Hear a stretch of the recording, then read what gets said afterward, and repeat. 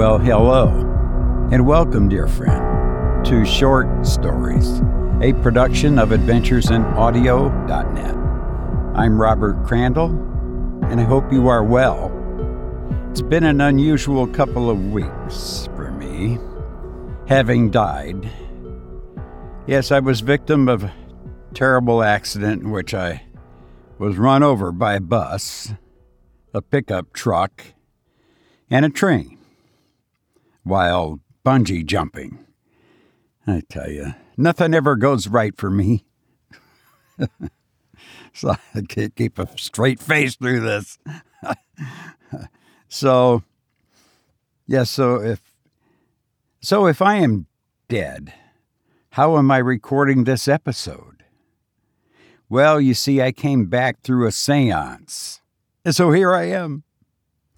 Dead, but through the miracle of a seance, I am able to be with you. Isn't this exciting?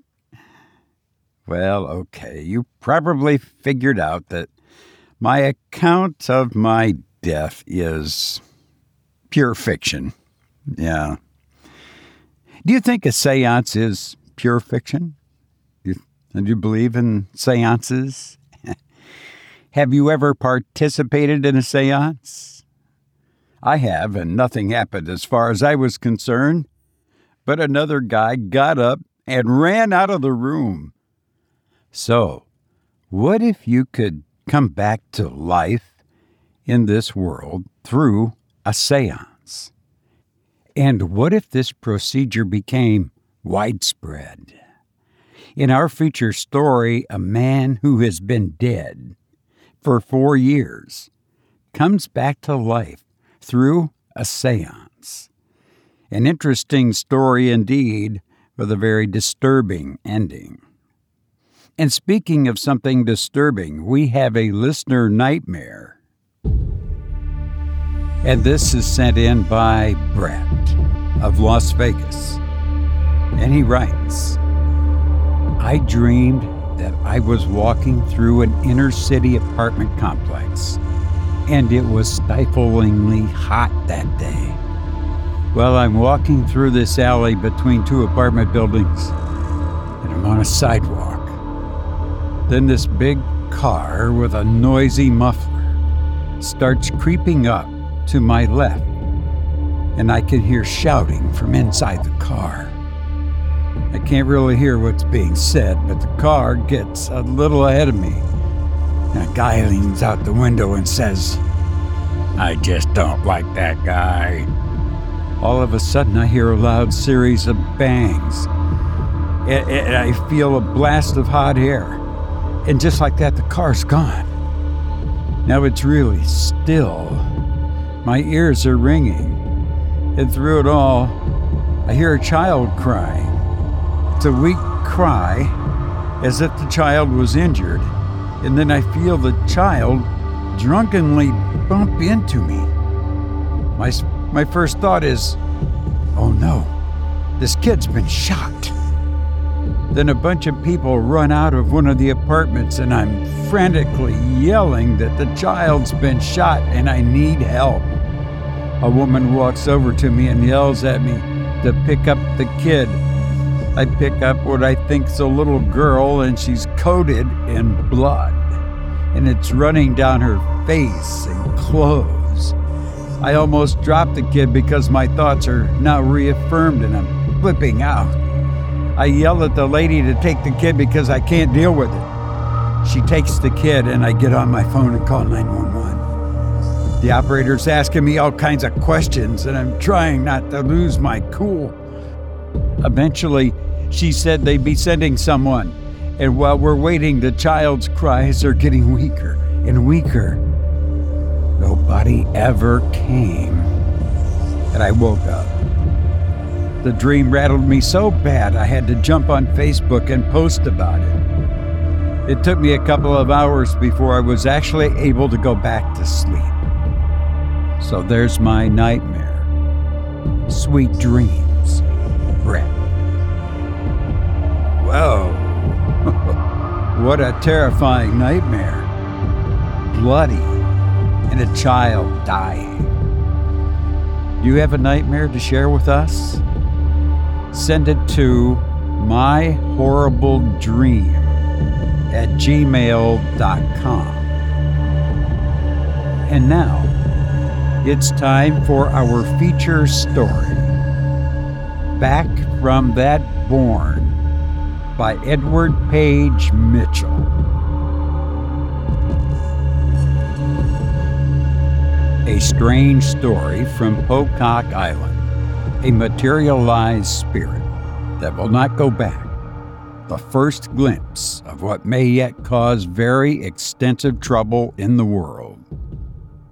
We are permitted to make extracts from a private letter which bears the signature of a gentleman well known in business circles, and whose veracity have never heard called in question.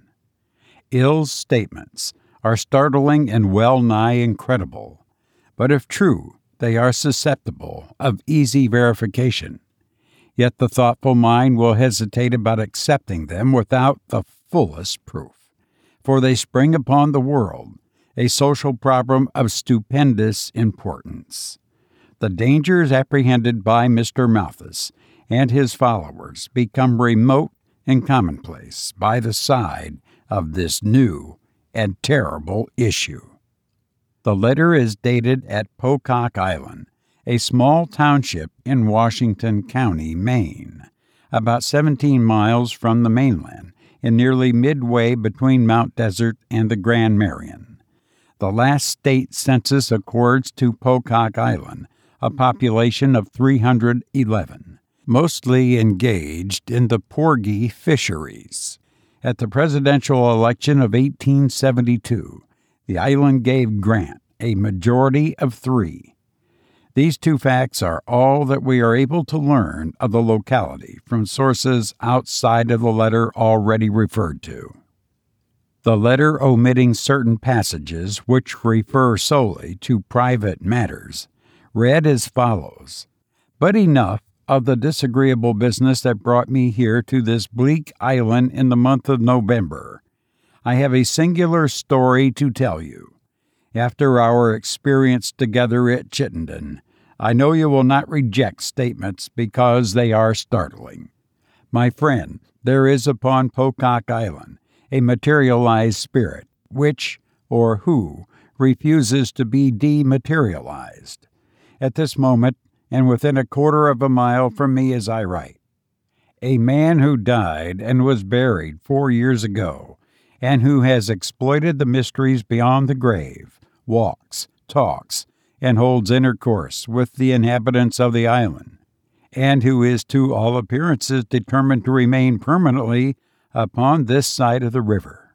I will relate the circumstances as briefly as I can. John Newbegin. In April 1870, John Newbegin died and was buried in the little cemetery on the landward side of the island. Newbegin was a man of about 48, without family or near connections, and eccentric to a degree that sometimes inspired questions as to his sanity. What money he had earned by many seasons fishing upon the banks was invested in quarters of 2 small mackerel schooners, the remainder of which belonged to John Hodgdon, the richest man on Pocock, who was estimated by good authorities to be worth $13,000 or $14,000. Newbegin was not without a certain kind of culture. He had read a good deal of the odds and ends of literature, and as a simple-minded islander expressed it in my hearing, knew more bookfuls than anybody else on Pocock. He was naturally an intelligent man, and he might have attained influence in the community had it not been for his utter aimlessness of character, his indifference to fortune, and his consuming thirst for rum. Many yachtsmen who have had occasion to stop at Pocock for water or for harbor shelter during Eastern cruises will remember a long, listless figure, astonishingly attired in blue army pants, rubber boots, loose toga made of some bright chintz material, and very bad hat, staggering through the little settlement, followed by a rabble of cheering brats, and pausing to strike uncertain blows at those within reach of the dead sculpin, which he usually carried around by the tail. This was John Newbigin. His sudden death. As I have already remarked, he died 4 years ago last April. The Mary Emmeline, one of the little schooners in which he owned, had returned from the eastward and had smuggled or run in a quantity of St. John brandy. Newbigin had a solitary and protracted debauch. He was missed from his accustomed walks for several days, and when the islanders broke into the hovel where he lived, close down to the seaweed and almost within reach of the incoming tide, they found him dead on the floor, with an empty demijohn hard by his head. After the primitive custom of the island, they interred John Newbigin's remains without coroner's inquest, burial certificate, or funeral services, and in the excitement of a large catch of porgies that summer, soon forgot him and his friendless life. His interest in the Mary Emmeline and the putty boat recurred to John Hodgdon, and as nobody came forward to demand an administration of the estate, it was never administered. The forms of the law are but loosely followed in some of these marginal localities. His reappearance at Pocock. Well, my dear, 4 years and 4 months had brought their quota of varying seasons at Pocock Island when John Newbigin reappeared under the following circumstances. In the latter part of last August, as you may remember, there was a heavy gale along our Atlantic coast. During this storm, the squadron of the Naugatuck Yacht Club, which was returning from a summer cruise as far as Campobello, was forced to take shelter in the harbor to the leeward of Pocock Island. The gentlemen of the club spent 3 days at the little settlement ashore. Among the party was Mr. R.E., in which name you will recognize a medium of celebrity, and one who has been particularly successful in materializations. At the desire of his companions, and to relieve the tedium of their detention, Mr. E. improvised a cabinet in the little schoolhouse at Pocock, and gave a séance to the delight of his fellow yachtsmen and the utter bewilderment of such natives as were permitted to witness the manifestations.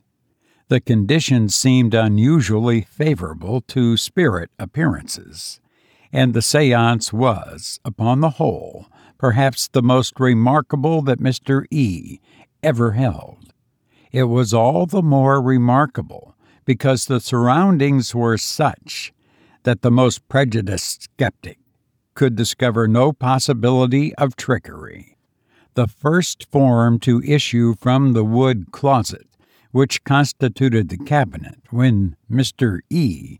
had been tied therein by a committee of old sailors from the yachts, was that of an Indian chief who announced himself as Hockomock, and who retired after dancing a harvest moon pas seul, and declaring himself, in very emphatic terms, opposed to the present Indian policy of the administration.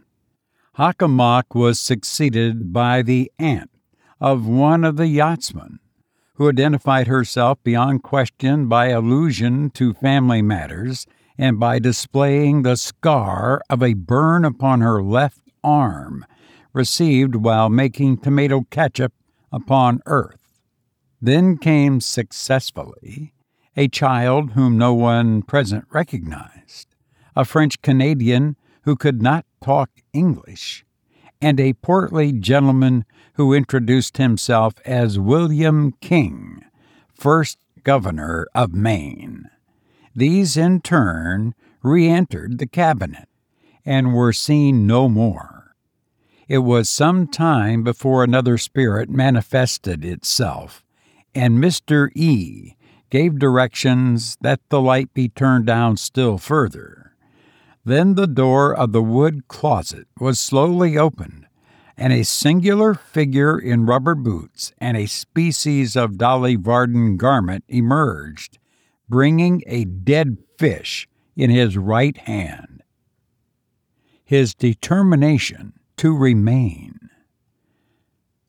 The city men who were present, I am told, thought that the medium was masquerading in grotesque habiliments for the more complete astonishment of the islanders. But these latter rose from their seats and exclaimed with one consent, "It is John Newbigin. It is Johnny for certain." And then, in not an unnatural terror at the apparition, they turned and fled from the schoolroom, uttering dismal cries. John Newbigin came calmly forward and turned up the solitary kerosene lamp that shed uncertain light over the proceedings. He then sat down in the teacher's chair, folded his arms, and looked complacently around. "You might as well untie the medium," he at length remarked. "I propose to remain in the materialized condition." And he did remain. When the party left the schoolhouse, among them walked John Newbigin, as truly a being of flesh and blood as any man of them. From that day to this, he has been a living inhabitant of Pocock Island, eating, drinking, water only, and sleeping after the manner of men. The yachtsman who made sail for Bar Harbor that very next morning probably believed that he was a fraud, hired for the occasion by Mr. E. But the people of Pocock, who laid him out, dug his grave, and put him into it 4 years ago, know that John Newbigin has come back to them from a land they know not of. A singular member of society. The idea of having a ghost, somewhat more condensed, it is true, than the traditional ghost, as a member was not at first over-pleasing to the 311 inhabitants of Pocock Island. To this day they are a little sensitive upon the subject, feeling evidently that if the matter got abroad, it might injure the sale of the really excellent porgy oil, which is the product of their sole manufacturing interests. This reluctance to advertise the skeleton in their closet superadded to the slowness of these obtuse, fishy, matter-of-fact people to recognize the transcendent importance of the case must be accepted as an explanation of the fact that John Newbigin's spirit has been on earth between 3 and 4 months, and yet the singular circumstance is not known to the whole country. But the Pocockians have at last come to see that a spirit is not necessarily a malevolent spirit, and, accepting his presence as a fact in their stolid, unreasoning way, they are quite neighborly and sociable with Mr. Newbigin. I know that your first impression will be, is there sufficient proof of his ever having been dead? To this I answer unhesitatingly, yes.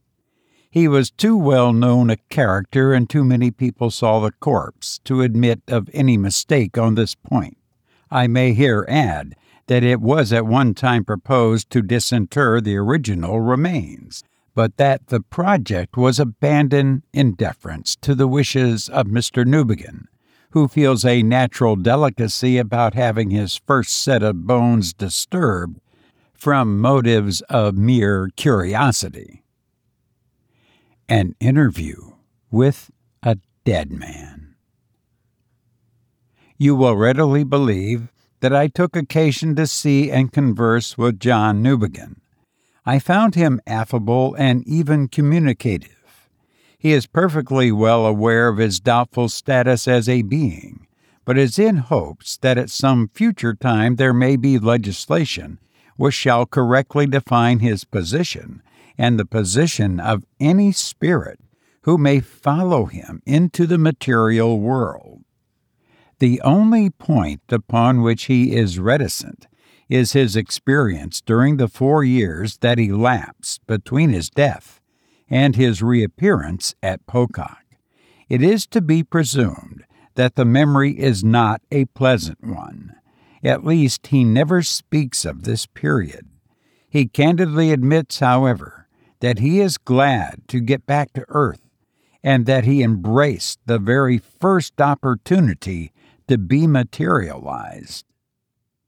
Mr. Newbigin says that he is consumed with remorse for the wasted years of his previous existence. Indeed, his course during the past 3 months would show that this regret is genuine. He has discarded his eccentric costume and dresses like a reasonable spirit. He has not touched liquor since his reappearance. He has embarked in the porgy oil business, and his operations already rival those of Hodgson, his old partner in the Mary Emmeline and the Putty Boat. By the way, Newbigin threatens to sue Hodgson for his undivided quarter in each of these vessels, and this interesting case therefore bids fair to be thoroughly investigated in the courts. As a businessman, he is generally esteemed on the island, although there is a noticeable reluctance to discount his paper at long dates. In short, Mr. John Newbigin is a most respected citizen, if a dead man can be a citizen, and has announced his intention of running for the next legislature. In conclusion, I have told you the substance of all I know respecting this strange case. Yet after all, why so strange? We accepted materialization at Chittenden. Is this any more than the logical issue of that admission? If the spirit may return to earth clothed in flesh and blood, and all the physical attributes of humanity, why may it not remain on earth as long as it sees fit? Thinking of it from whatever standpoint, I cannot but regard John Newbigin as the pioneer of a possibly large immigration from the spirit world. The bars once down, a whole flock will come trooping back to earth. Death will lose its significance altogether. And when I think of the disturbance which will result in our social relations, of the overthrow of all accepted institutions, and of the nullification of all principles of political economy, law, and religion, I am lost in perplexity and apprehension.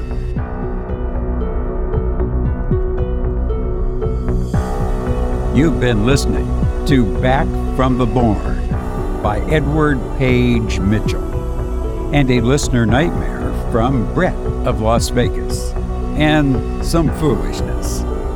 William Kingdon Clifford once said, "It is wrong always, everywhere, and for anyone to believe anything upon insufficient evidence." Please take care. Thank you.